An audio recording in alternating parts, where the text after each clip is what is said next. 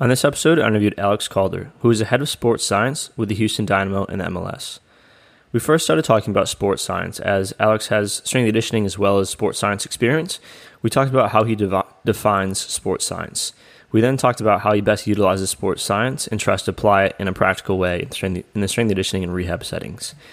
So those were kind of the intro topics we talked about, but then I guess the main bulk of the podcast was focused on hamstrings. So we talked all things from training hamstrings to rehabbing hamstrings. Some main topics we talked about were different metrics Alex looks at to determine readiness, robustness, etc. We talked about ways he looks to improve these metrics, whether it be volume, intensity, how he likes to train, which movements, hip dominant versus knee dominant, other things he likes to focus on. We talked about ways he likes to monitor hamstring health and robustness across the season. We talked about any risk reduction programs and principles he likes to use. And then again, we dive into more of our end stage rehab drills, high speed running, etc. there. So all encompassing on hamstring health. So great episode. Here it is. Welcome to No Weak Links with Patrick Wood. The purpose of this podcast is to help you learn up-to-date evidence-based content and knowledge through real-life experiences. This podcast is perfect for athletes, strength and conditioning coaches, rehab professionals, or anyone in the sports performance or sports medicine industry. So please, have a listen, and I hope you enjoy.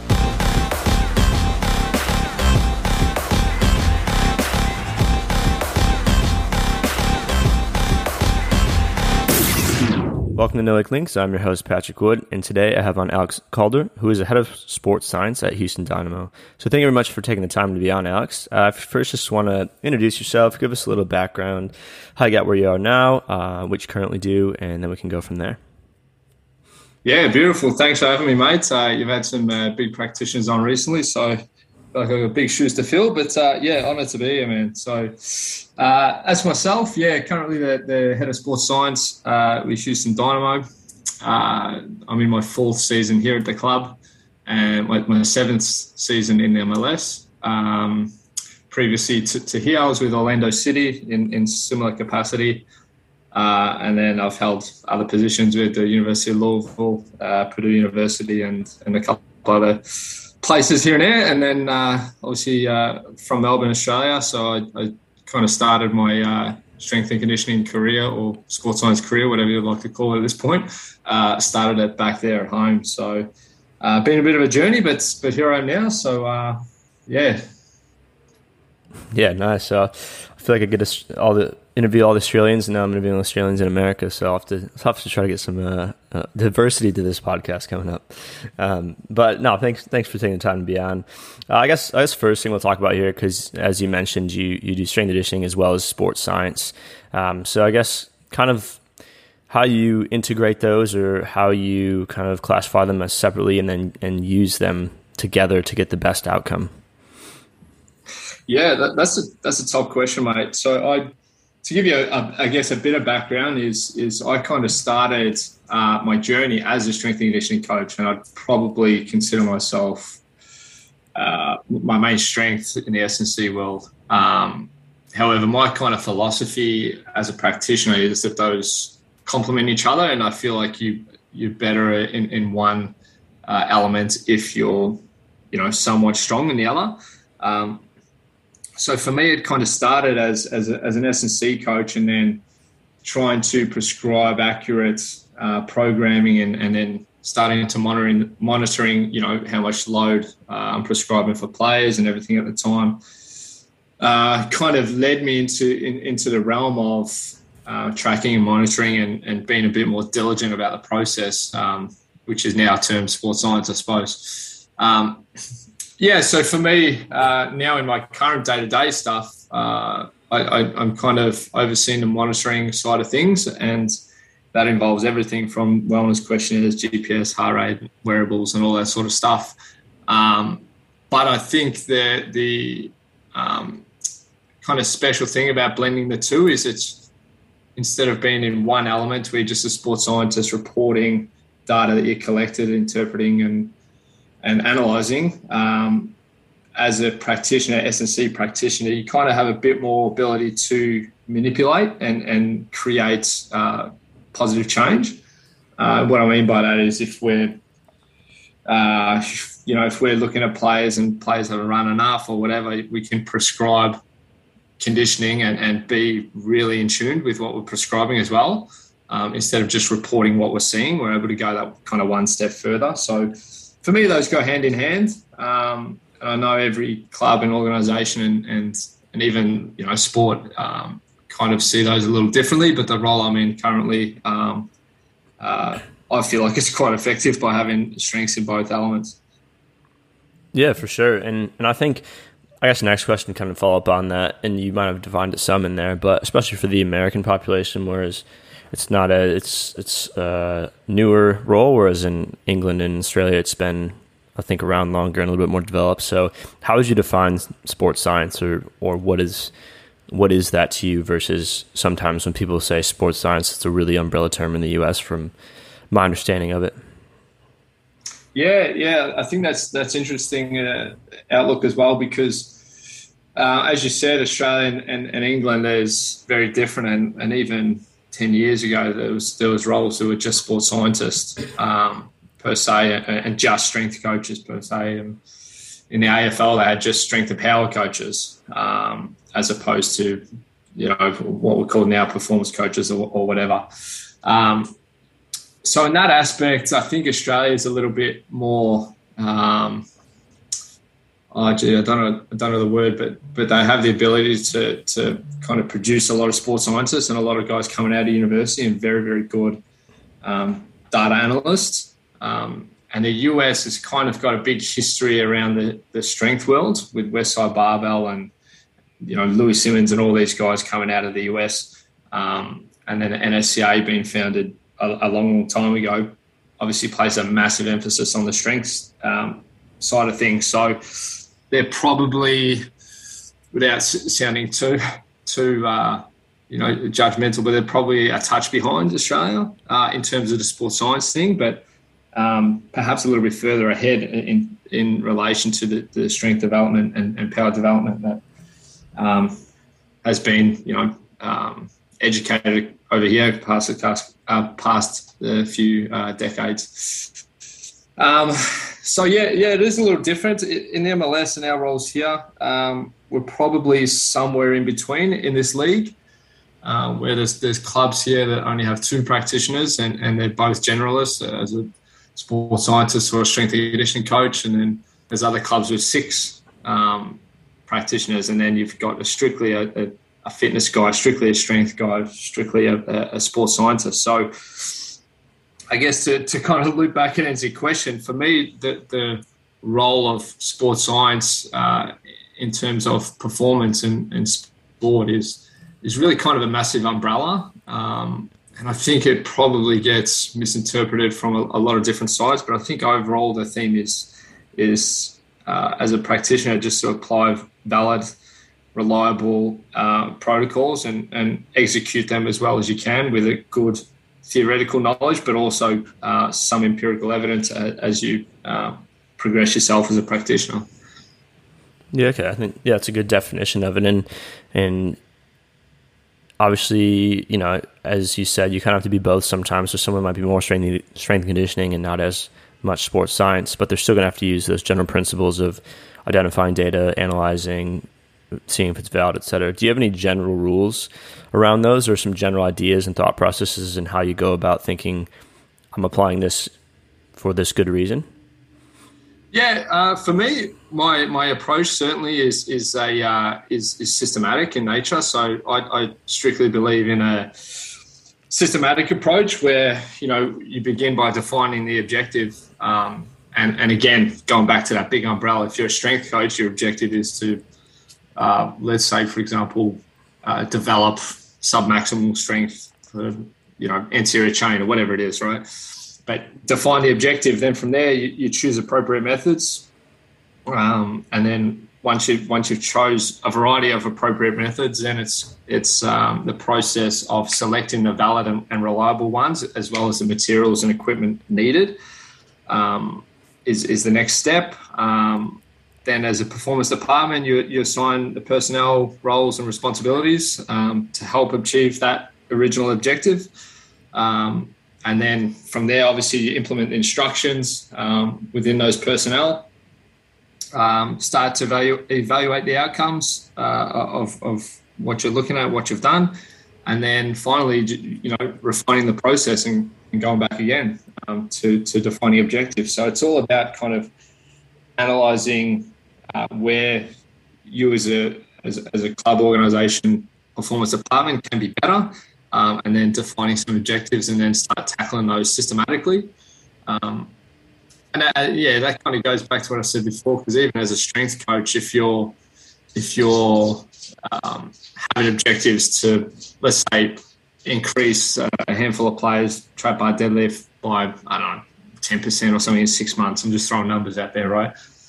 You have to go through that systematic approach, and that to me is sports science. So even if you're a strength coach and you're going through that to me kind of underlies what sports science is, because you're going through the procedure of what needs to be done, how you can do it, what's valid, and then how do you measure and remeasure and make sure that you're on track to do the right thing. So you're applying your theoretical knowledge, and then on top of that, you're analysing your own processes to achieve your objectives. Yeah, and I think that's a good process and thought through that. With this, I think a lot of times practicality and ability to make it, I guess, whatever you're trying to do practical and as simple as possible to implement is always probably the biggest challenge sometimes. Would you agree with that? And then if so, is there any ways that you try to keep it as simple as possible so it is the most practical and works? Yeah. For me, okay.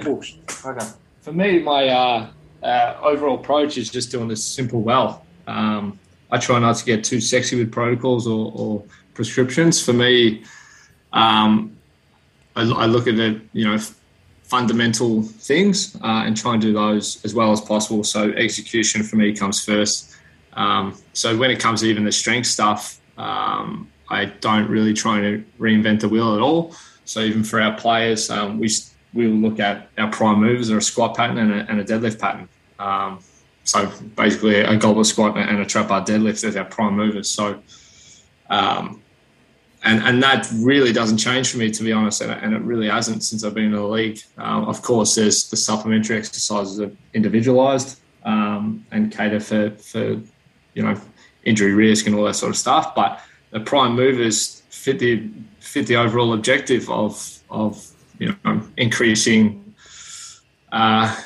strength and adaptations, neural adaptations, as well as musculoskeletal adaptations. So, for me, that's just keeping it simple. And the same thing goes for the monitoring as well, especially the monitoring, because I feel like some people, including myself, I used to just go down this rabbit hole of things you're looking at and you're starting to look for problems that don't necessarily exist.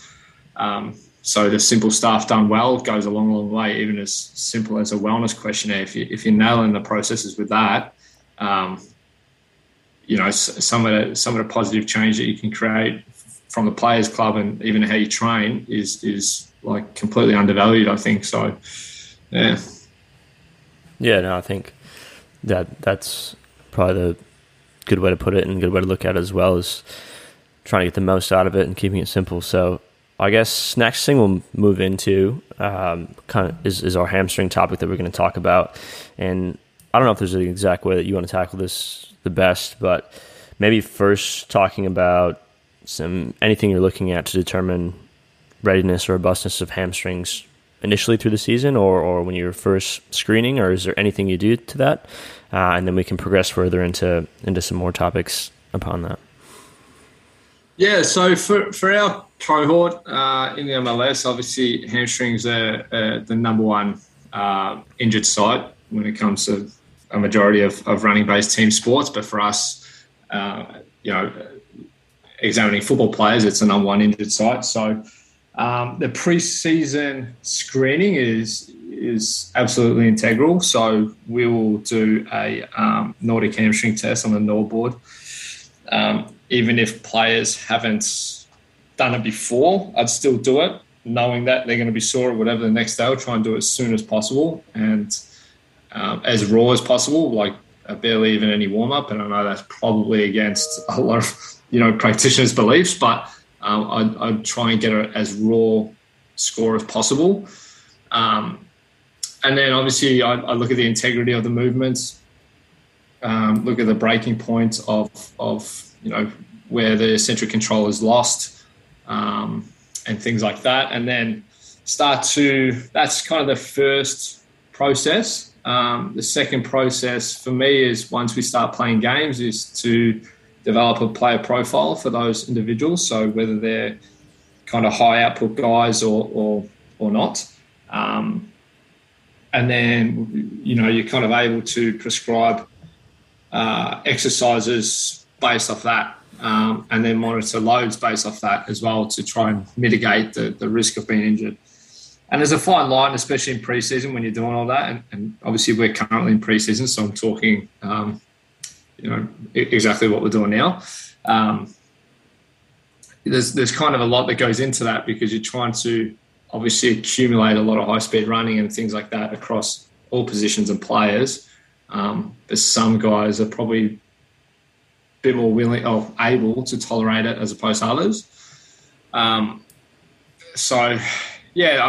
kind of the overall process. And then from there throughout the season, like I do Nordics and stuff every week, but then prescribing exercises both from the hip and knee flexor, just to try and tackle everything in relation to the strength adaptations, and then the monitoring stuff, making sure guys are getting appropriate exposures above 90% of their max velocity. Again, I start to think this comes a bit more individual and related to player profiles.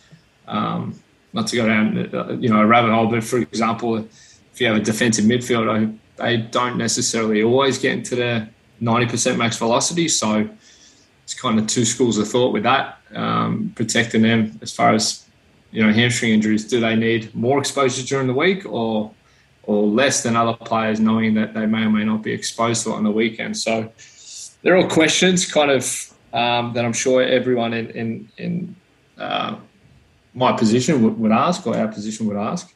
But yeah, that's kind of the general initial processes.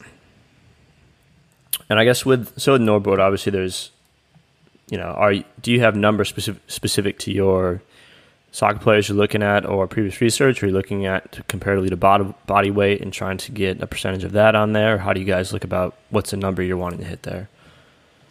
Yeah, so that's a good question. So I think looking at Ryan Timmins' study from the A-League, his kind of quadrant of doom was around 10.5 centimetres of bicep fem fascicle length and 327 newtons of force from memory. So just based off that, I try to have our performance markers around 400. Our performance marker is 400. So guys that fall under that, I'll put into what we have at the club just a hamstring group.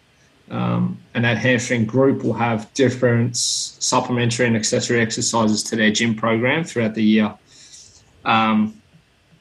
So until they get to 400, and even then they'll probably still have it. So within that hamstring group is guys that are under 400 for starters, and then guys that have had a previous hamstring injury within the last 2 years.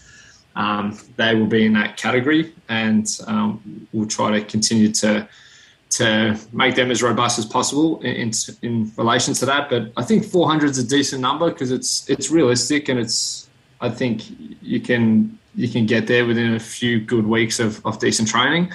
And it kind of, I find that, and this is just me speaking kind of anecdotally, a very good protective range to be around. So I think our team average last year was 460 or something like that. And by the time we got to April or something last year, in and around that period, we didn't have anyone under 400. So I think as a department, we've done well there, and that's kind of what we shoot for. And then with that number and with the Nordics, or let's say they're under 400, or they had a previous hammy strain, is there any? So do you break it up in like hip, knee combo exercises and target specific ones based upon certain things, or is it you just try to include them all in there? I think it's important to do everything. Obviously, like the boys at ACU, Ryan Timmins and Matty Bourne, Jack Hickey, and David Opar, all those guys have done very, very thorough research in looking at all that and looking at the hip versus the knee, and then centric versus concentric, and there's so much research now. It's kind of hard to ignore. But for me, the overall message is to analyse where they're at, set some objectives where you want to be, and then tackle everything that is kind of tier one evidence of mitigating the risk of injury. So for me, that is doing both knee flexor and hip extensor exercise in an eccentric manner. However, I think it is incredibly vital that practitioners do have a exercise progression, because what we've seen, especially in MLS, what we've seen is, especially a club like ours where we recruit a lot of Central and South Americans who probably have a very different view of strength training compared to myself and a lot of guys in our league. We get guys in their mid-20s from South America that have never touched a dumbbell in their life, basically. So for me to jump straight into a Nordic prescription would probably be a bit inappropriate. And so I think it's important to create an exercise menu and progression that involve both a knee flexor and hip extensor. And I think it's very important for us as practitioners to know exactly what those adaptations are. For example, an RDL is not a replacement for a Nordic exercise, because one is a knee flexion, the other one's a hip extensor. So if they can't do a Nordic, for me, I wouldn't go to an RDL as a replacement. I would go to another knee flexor exercise that creates less strain and less torque on the isolated muscle group. And that could be as simple as supine leg slides. So guys lying on their back with feet sliders on and getting eccentric exposure that way to the knee flexor, as well as doing those hip extensor exercises. So it is important to do both. And the same thing obviously applies to the hip extensor exercises, to have a continuum. Obviously, like a barbell RDL or stiff leg RDL would be, your kingpin, and then from there you work all the way down to something as simple as Askelling's divers, which are unweighted and kind of just a range of motion exercise per se. So, that's how I would tackle it, is obviously do both to kind of check all your boxes as an expression, but to check all your boxes and make sure you're hitting it from every angle possible. Yeah, and then I guess one thing that I've always thought about that too, do you have anything that you use to screen, or do you ever look at your hip dominant? Because obviously, Nordics is like the main thing that's used, which is very knee dominant, and whereas the hip one never gets checked as much. And I feel like some people are really strong up there, but they're really poor and weak in your Nordic, or more at the knee dominant one. So do you have anything there? Do you think that's anything to look at, or is it pretty much, again, complicating it too much at that point? No, I think that's pretty bang on. I think you do have to analyse that, but as far as like kind of interpreting the movement patterns and execution of the movement, it's quite subjective. For me, it is quite subjective, but the eye test is the ultimate. So similar to the integrity of a Nordic, you can see when guys' breaking point eccentric control is too soon. There's now apps that you can measure the angle, but based on a bit of experience, you can get a general feel of when they break too soon, right? So the same thing for me with an RDL. Let's say you're looking at even just a bilateral regular RDL, right? If their range of motion is poor, or they lose integrity through their hips early, or around the back or something too early, something as simple as that, or or perhaps they're feeling a stretch earlier than you anticipate. Just, a variety of things you can see based on the integrity of the movement. That's, for me, the screen of the hip extensor exercises, and you just kind of progress or regress based on the art of coaching, really. So, of course, I think that is important, and but it is a bit more subjective as opposed to the NOR board applying some objective data points. Yep. And then you mentioned your kind of the player profiles you generate. Do you mind briefly just talking about how you would set that up, or what are you looking at to profile them, or is it pretty much similar as we spoke about previously, whether below 400 had a previous injury and then going into that? Yeah, I think it's important to kind of amalgamate all data points. So not just the localized strength, but also the physical outputs, age, pretty much everything I think should go into account, because the end game is you're preparing them to be able to withstand the match demands. So you got to be able to take their physical profile into account, right? So let's say, for example, you have a 31-year-old centre midfielder with a previous hamstring injury, and his null board is like 380. For me, that's alarming, but not super alarming, because he's a central midfielder and probably not developing a lot of high speed running. And I'm talking about like a 6th position defensive midfielder, right? Whereas on the contrary to that, if you have a winger, high pace, very elastic, great max speed and things like that, and has a 380 on the null board and maybe poor integrity in an RDL, and even if that individual doesn't have a previous hamstring injury, that for me is probably more of a red flag than the first example, because they're probably more likely to pull it in a game day scenario. And I think the majority of that is based on my experience. But so I think it's important to kind of piece all those together. So for me, when we profile our players, we'll look at all those things: what the position demands, what their general average output is. Then within that, what are the most demanding passages of play for those individuals? So peak intensities, what are they exposed to? Relative strength, age, hamstring injury history, and all that sort of stuff. Even just relative strength plays a role there too. Like if this is a guy, trap bar deadlifting 135 weekly, that's a bit of a red flag as well. Do you know what I mean? So taking all that into account is a good player profile. And then obviously we do a variety of tests pre-season. So in the last couple of years, we've actually introduced a repeat sprintability test that our department kind of developed based on some previous research from the 90s. So we do a repeat sprint, and we're able to profile based on those results, whether they're elastic, aerobic, or high output guys. And we're able to get an idea if they're able to repeat max effort sprints, as well as how great their max speed actually is. So that plays a big role in our hamstring reduction protocols, because to that point earlier, if there's a winger, generally in the repeat sprintability test, they'll have a massive output, but quite a large sprint decrement and fatigue index as well, just because they're super lactic. So that obviously plays a role in the strength prescriptions.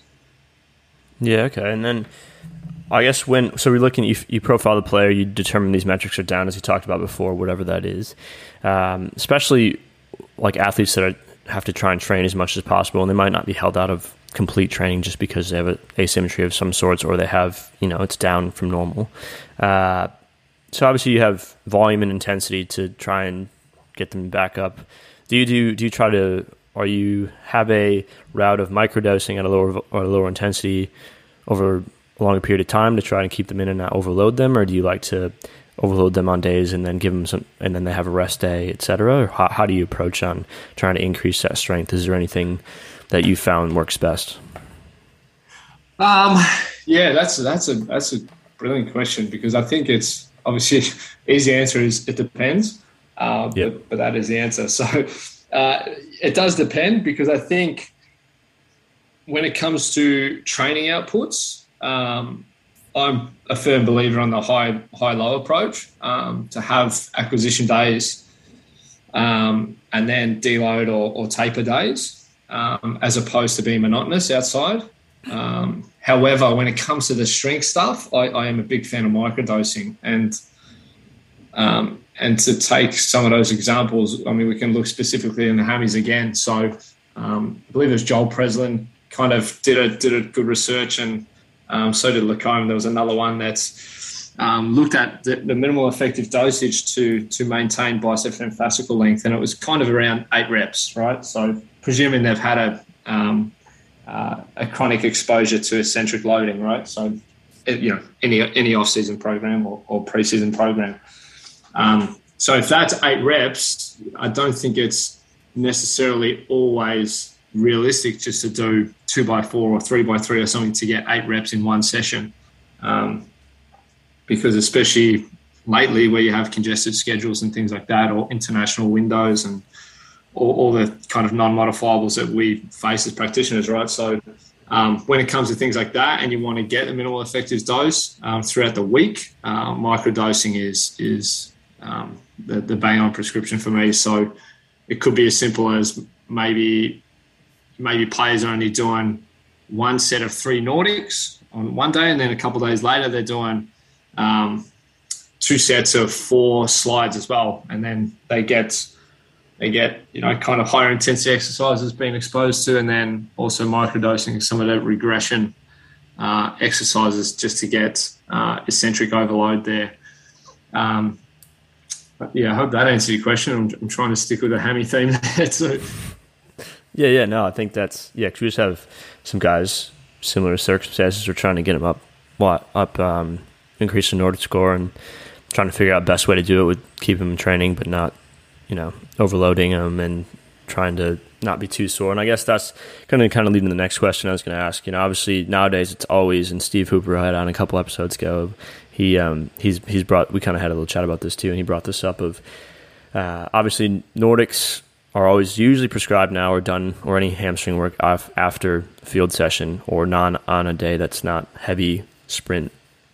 So do you have any opinion on what if you were to do them beforehand and build them up and microdose and get used to that versus always doing it afterwards, or any benefit, especially with schedules and having to change in, weights before some days, and then some days you have to switch up your schedule, and then having the ability and flexibility to be able to go, oh, we built this up, I'm not too worried about doing it beforehand. Do you have any general thoughts on that? And obviously there's probably better rules, but again, in the reality of what we work in, sometimes it's not going to be perfect all the time. Yeah, that's a good question, man. I think, I've tried a variety of approaches, and I think, to Nordic and not to Nordic is an easy question, but I think when to Nordic is, or when to expose them to just, the gym program, for example, is a very important question, because I've tried both. I've tried doing, the strength program before training and after training, and then even within that weekly cycle, let's say, for example, you have 2 acquisition days. One is a small-sided game day, so intensive in nature, where from a musculoskeletal standpoint, you're probably overloading the adductors, quads, knees. Whereas in extensive nature, where they're exposed to a bit more high-speed running and closer to their peak intensity, if not above their max demands for peak intensity, you're certainly overloading the hamstring group. So a question that we always ask as practitioners is, do you do a posterior chain gym day on the extensive day and completely overload the hammies on that day, or do you do it on a different day? For me, I've tried both, and it's kind of 6 one, half a dozen the other, and it's certainly dependent on your cohort and your environment. So let's, I'll build that in an example for you. So say we're doing a 4-day build-up on Tuesday, small-sided game, so you're overloading the quads and adductors. Then you wait a few hours, you come in and do gym, and you do posterior chain, and you do your Nordics, your deadlifts, and those isolated exercises, knowing that they're going to come in on Wednesday morning with some DOMs in the posterior chain, but that's the extensive overload day where they're going to be exposed to high-speed running. So it's kind of 2 schools of thought, I suppose, depending on your cohort, obviously, but you're either A, building robustness because now they're doing it under fatigue, or B, you're exposing them to a greater risk of injury, or both, right? So I've done both ways, but so I think it's dependent on the time of year, certainly dependent as well. I like the idea of prioritising the strength. So that example, prioritising the strength in the pre-season. So doing it on the day before the extensive day, and then letting them be exposed to high-speed running and creating a positive adaptation and increasing robustness for season. Once we're in season, there's probably a bit more lenience. And the other big question is the timing is when do you want to do the gym program too? Because like you said, in our environment, sometimes it's hard, right? So, and especially in the nature we're in, that guys want to come in straight off the field and go straight to the gym. But as strength coaches, if they're coming in pre-fatigue, that you're not going to get the best bang for your buck from your strength program, especially if you're trying to hit some prime movers and create neural adaptation. So in the pre-season, like we're just currently going through now, we try to have our strength training session at least 3 hours after the field session is done, allowing them to meet with a dietitian, get some snacks, get whatever they need, rehydrate, of course, and things like that. So then when they come in the gym, it's like we do a re-warmer and we actually, tackle the weights and execute, going back to your first question, executing and doing the simple really, really well, as opposed to coming in and pre-fatigue state and, not getting your bang for your buck. So that's my long-winded answer to that. But, there's a lot of ways to do it. So I think to answer that, I try and do it different in the pre-season as I would to in-season. In season, there's a lot more degrees of freedom and a lot more leniency with timing and structure and even the exercise selection. I go back and forth to players and throw them a bone here and there. But in pre-season, with the strength training stuff being a primary objective and absolutely integral to the overall program, there's not much leeway with that, I don't think, if you can control it, right? If you can control it. So, yeah. Yeah, no, I think that, as you said, it's always an it depends answer, but that gives a good rationale for both trains of thought, I think. So one thing that I want to bring it back to and touch on that I forgot to mention, and when we're talking about obviously hip dominant, knee dominant combo exercises and training to try and strengthen the hamstrings in general. What about obviously your high velocity type movements, so your tantrums, straight leg, bent knee, as well as sprinting to try and build hamstring strength as well? How do you integrate that in there? Do you have anything that general frames or rules that you go by when trying to implement those in, like when and how much and along those lines? Yeah. To go to the first point, the banded tantrums, I like. I think it's a good exercise. I don't think it falls in the primary or supplementary movements for the gym program. I think it's certainly on my exercise menu in the return of play setting, and it's more so a pain tolerance thing as far as building robustness. I think the robustness comes from the heavy lifting and the fast sprinting. So I think, the banded tantrum stands to that one. I think is a good return of play exercise as kind of just making sure they can do it before sprinting. But I don't really prescribe those in a team setting to healthy guys. I'd rather them lift heavy and be exposed to great eccentric loads. And then the sprint exposures, I think that's a delicate one. And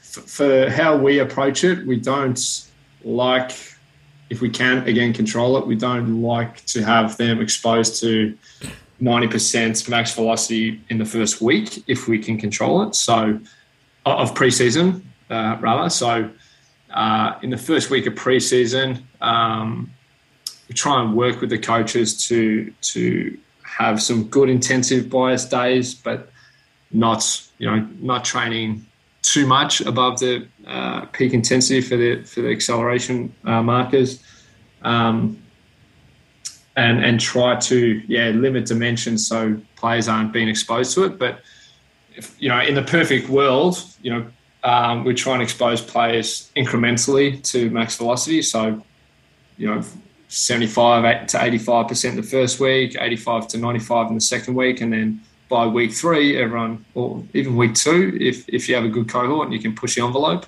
by week 3 we really try and push and get some new max speeds and get a lot of exposures there. And in a 6-week preseason, we'll generally do that repeat sprintability test that I mentioned in week 3. So that's when, in a 4-minute span, guys will be exposed to at least 3 exposures over 90% of their max velocity. So, but we do have to build to that. And then once we get there, then it's about monitoring those exposures, how often you do it and things like that to obviously increase the resilience of the hamstring muscle group.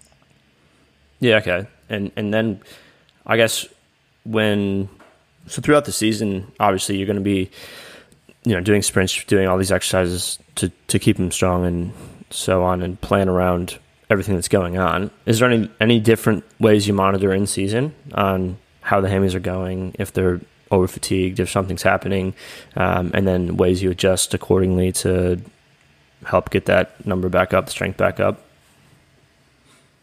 It probably goes back to just doing the simple well. I think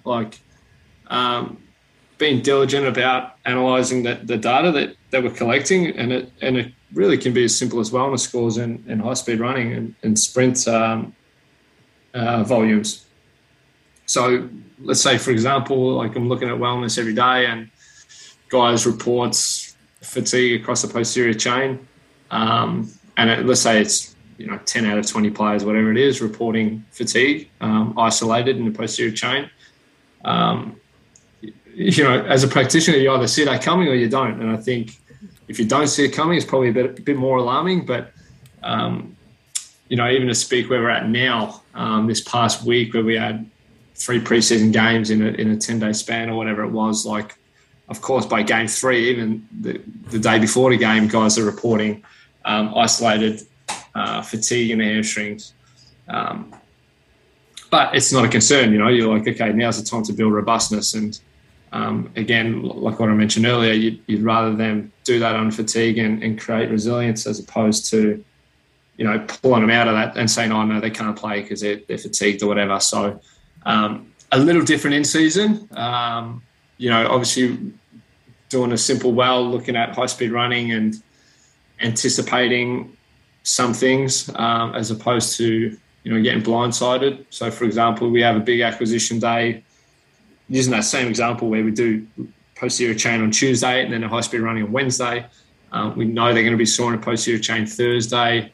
Depending on what time of year, we try to employ some recovery modalities and strategies to minimise that. But if guys are still reporting great levels of fatigue on the Friday or Saturday going into a game, we've probably overshot that. So as far as the screening and monitoring that, I think it's as simple as that. Just looking at the basics as far as wellness and GPS data. And obviously, we would have done Nordics in the week. So if guys' scores have dropped well below their baseline or the integrity looks poor compared to their baseline,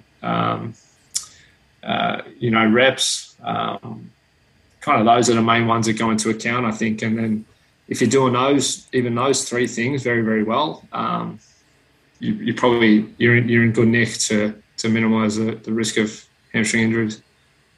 Yeah, okay. And to follow that up, and this is definitely probably going to be another it depends question, but so if you have, let's say with, especially talk about loading posterior chain one day and then going up into sprinting, I see a lot of people would be, nervous about it or whatever. But if, as you mentioned, trying to build robustness, what do you determine, or is there anything you're looking at to go, okay, this guy maybe is a little bit, too much and we might want to sit him out today or decrease his load because he's a little bit over the edge of what I'd want for soreness? Like, do you have general things you look at? Because they're going to be coming in sore, or if in a setting where when you don't, load them beforehand, maybe that's just the fact that they are sore and you'd sit them out because of that. But, what are your criteria of, we should maybe pull back from a high-speed running? Gym work's not, you could overload them more on it. You're probably not going to injure them in the gym as much as like letting them go out and play on the field and go high speed and hurt themselves. But is there anything you're looking at there that goes, maybe we should pull this guy back? A few scenarios come to mind. I'll just give you even the most recent one that we had to deal with last week. So as I said, we had 3 games in a span of 10 days. And we had our full squad except for our international players that were off with the different cups. So one of our players just returned from international duty, playing midweek. So even just looking heuristically, because we didn't have data on his flight and things like that, but the bloke took a 15-hour flight, landed in the middle of the night, things like that. That's a scenario right there where we say, okay, now that's probably crossed the line of building robustness and flirting with the line of injury. And there's no data points other than him coming in saying, hey, I landed at 1 o'clock. By the time I got to the hotel, it was 2 a.m. And the coaches have put him in the session at 10 a.m. So you think, okay, that's the time where you're like, all right, let's reel it in. So there is a fine line there. Again, it comes down to making heuristic decisions as a department, and kind of the art of coaching is the main things that come into play. I think that's kind of one scenario. Another one, it's kind of tough. In season's a little different, I suppose. If guys are sore on Friday, like I said, you've probably done something wrong. I think in our environment, there's a lot of things you can and can't control. I think that the one thing that comes to mind that certainly you can control is the gym prescriptions. You can do as much as you can to recommend variables and dimensions and all that sort of stuff when it comes to training drills. But all it takes for a fullback or a winger is a couple of balls over the top in something as simple as doing patterns, patterns to goal, and then all of a sudden they've got 3 exposures above 90% of their max velocity, and now you're watching that as a practitioner and you're thinking, geez, he might be a touch sore tomorrow based on his high-speed running exposures and sprint exposures.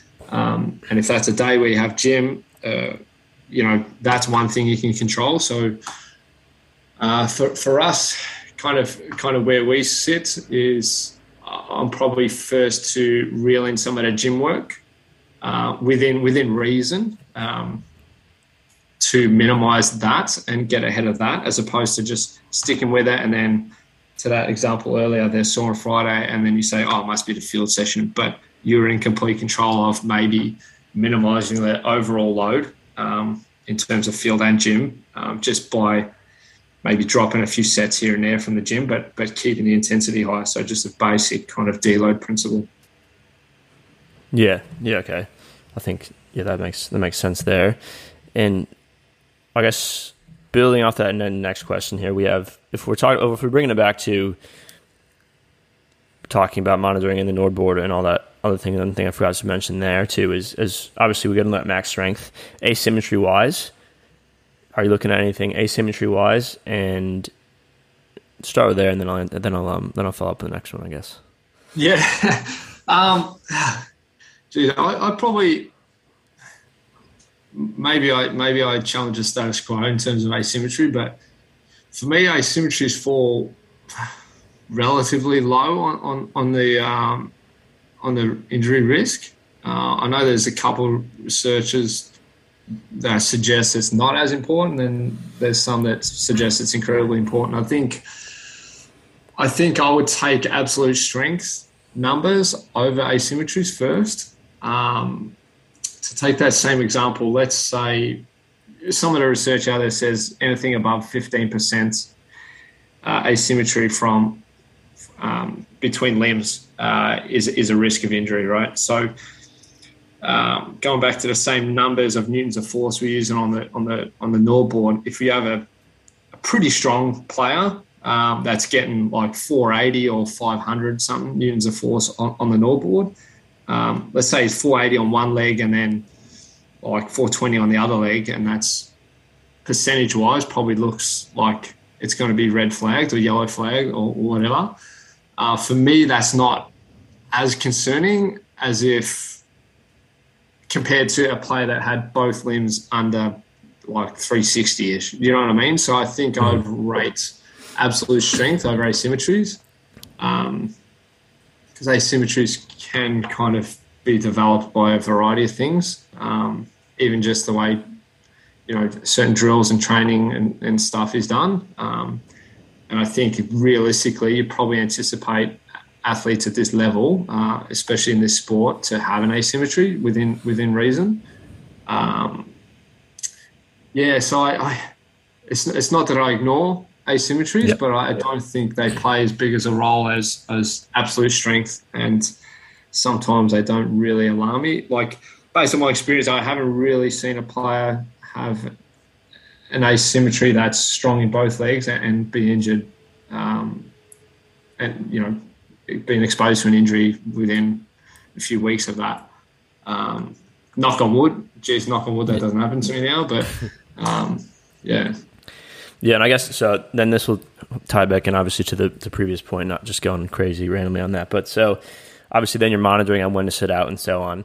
Are you ever testing Nord scores like post session or post, like when they're fatigued, to see if there's a major drop off, or see if one has a major asymmetry or anything along those lines? I mean, it might be more applicable in maybe return to performance or your rehab type guys to test afterwards. Is that something that you ever look at, or not really? Not really. Like, it has, come across my mind in previous scenarios, more so in the return to play setting. It certainly has. If anything, I've probably gone the other way, where I've done a Nordic prior to training. But to use it after as kind of a fatigue index would be, I don't know if I can comment too much because I haven't done it. But I'd like to give it a crack, but it's kind of, I'd have to have a really good justified reason to why. I think there's other neuromuscular fatigue markers you can use prior to that. Previously, I've used a groin squeeze with a handheld dynamometer to look at neuromuscular fatigue post-session and things like that. And similar to the Nord board, you're isolating one muscle group, so there's a little bit of noise in the data, depending on the training session itself. But yeah, no, I haven't done that. I'd be keen to try, but it would have to be under, probably a specific circumstance for me to do that, I think. Yeah. No, because we just had a similar. We just had to fit it in the other day, and one of them popped up a little bit off, and yeah, I always thought about that. And he's kind of that late stage return to play as well. So, but anyways, I know we've already talked 51 minutes here, and I would love to chat a little bit about the return to performance side as well as.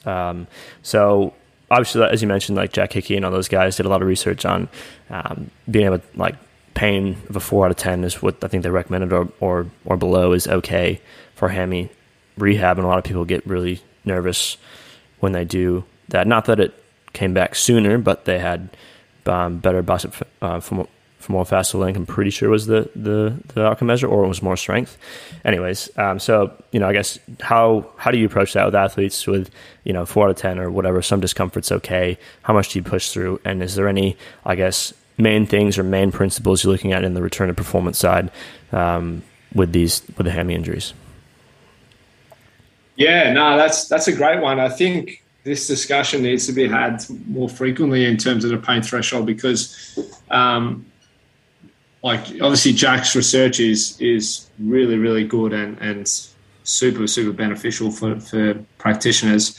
I think as practitioners, you kind of need to go that one step further and know your player's personality and their traits to be able to monitor and apply prescriptions within those thresholds effectively.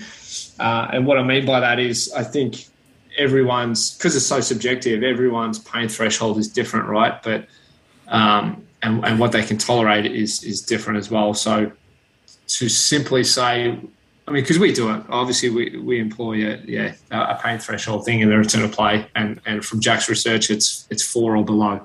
But 4 or below is so individualized of how they do it.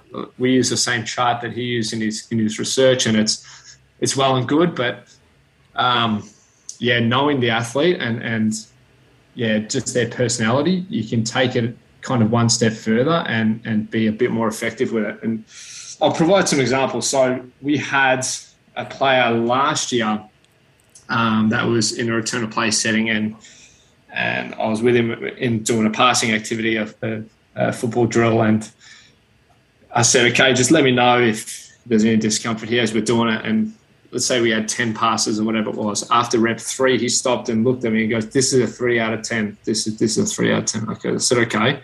And he would kind of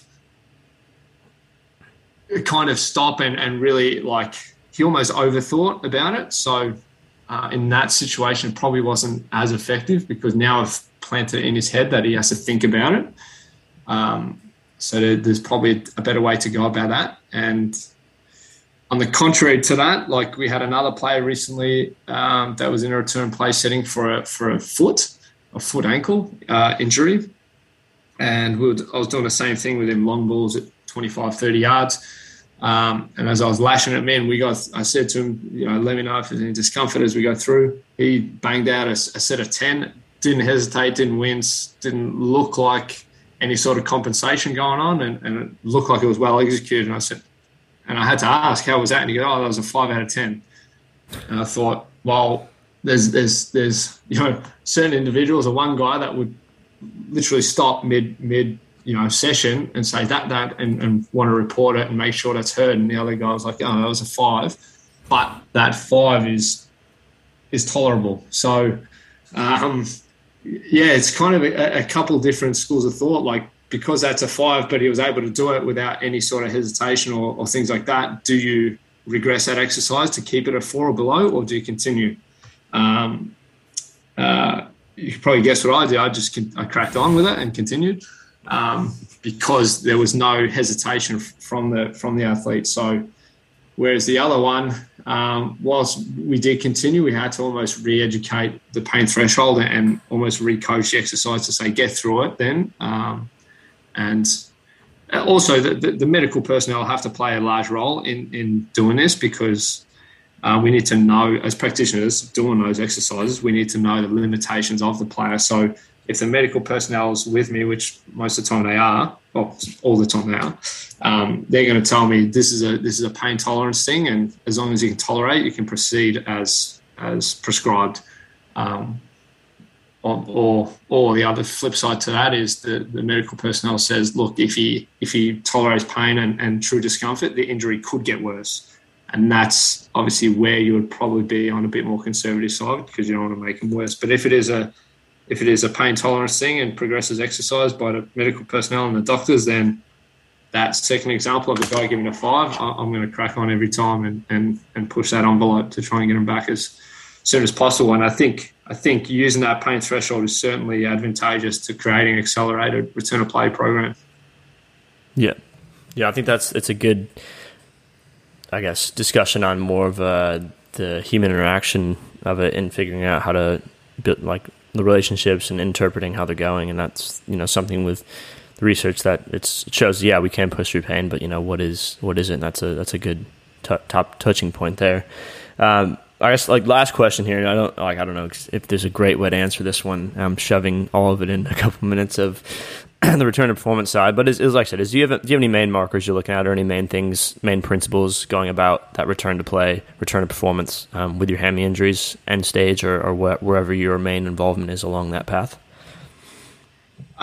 So similar to the gym program stuff as well is just creating a progression-regression menu for not only velocities and speeds and accelerations, decelerations as well, but also the exercise program. So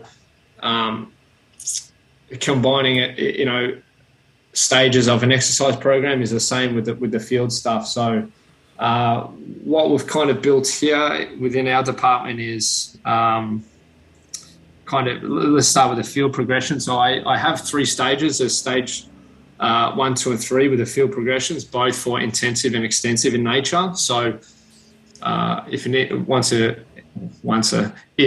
a hamstring injury occurs, I'll say if, because I'm trying to be optimistic this year. But if a hamstring injury occurs, once you get an idea of imaging and if you're going to use imaging, that's another kind of controversial topic. But some information provided by the medical personnel, and you get an idea of a ballpark of when they can return. You kind of work from that date backwards. And then for us, we'll plug and play those stage 1, 2, 3 intensive and extensive markers across a variety of days.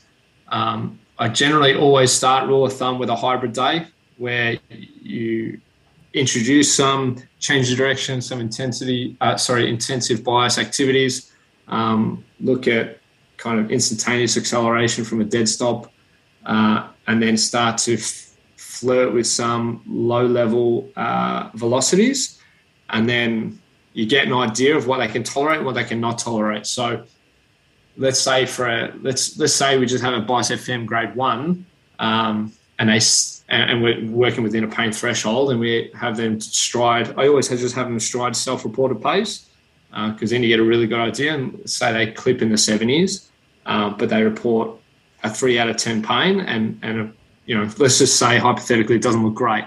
But then you do a bunch of really dense exercises where they're stopping, starting, change of direction, and it's 1 out of 10 pain-free basically, and they can get through the intensive markers and they can accelerate from a dead stop with no pain and things like that.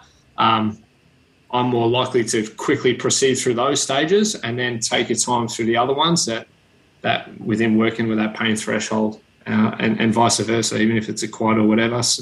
Sometimes with an adductor injury, they can clip 90% on day 2 or something of being outside, but they can't change the direction. They can't have tolerable pain in different change of direction patterns. So, I think it's important to kind of do a really big screening on day 1. Not big screening, but a hybrid session involving a variety of football drills and movement patterns, and then working within the game demands and most demanding passages of play within the game, and starting to prescribe some drills and GPS markers based on those, as well as kind of physiological movement patterns. Yeah, and obviously, like probably a lot of the stuff we touched on previously with how you're looking at trying to hit max strength on those, et cetera, are going to all be things that are going to be applicable to the return to performance and rehab guys as well. I guess just one more, I promise. With the change of direction, obviously, if you're going straight line, you can quantify that a lot easier if you have GPS or the percentage of what they're going at or the speed they are. Change of direction wise, do you have any? Is it the drill that makes it more challenging, or is it roughly same thing? Go about your 70% or your 60% to try to get them to move through a drill at X amount of intensity. I think I'd look at like 2 things. I think the first one, like I would do some activity without the ball to begin with, where it involves a variety of changes of direction. So across all planes, like side shuffling, crossovers, full 180 degree turns, pivoting, and then when you introduce a ball, now you're pivoting, opening your hips, receiving it. So a variety of kind of, I guess, 2-dimensional movement patterns. And there's no GPS markers really for that, but just identifying if there is any discomfort in any of those planes of motion, then introducing ball stuff like that, like pivoting, receiving, playing out of different positions across the body, things like that. And then when you start to increase intensity of some of those technical drills and change of direction drills, I'll look at acceleration density from the GPS marker as a GPS marker. So what I've done in some of my research, there's by extracting the acceleration, raw acceleration from GPS and looking at the most demanding passages or peak intensities, what you want to call it, and then looking at those across different time intervals. So then, basically what you do with that, you can quantify that. And I think having them been exposed to greater peak intensities for speed as well as acceleration are really good exit criteria for a return to play setting. And obviously depending on the injury, but I would suggest that they should be exposed to both. Yeah, perfect. All right. Well, thank you very much for your time. Really appreciate you staying on for a little extra bit to make sure we get through that. But if you just want to share where people can follow you or anything else you've shared, I can put all those in the show notes and then we can wrap it up there. Yeah, no problem. So I'm on social media. It's just my last name _05. So Calder _05. And that's the same on Twitter, Instagram, whatever. So yeah. Perfect. All right. Thanks again. Really appreciate it. Cheers, mate. Thank you for listening to No Weak Links. If you'd enjoyed the show and would be able to leave a 5-star review on Apple Podcasts, that would be much appreciated as it would help the show reach more people. I also provide free strength and conditioning content and injury rehabilitation content on Instagram at Coach Patrick Wood, on my website, www.patrick-wood.com. All this information can be found in the show notes. Thanks for listening.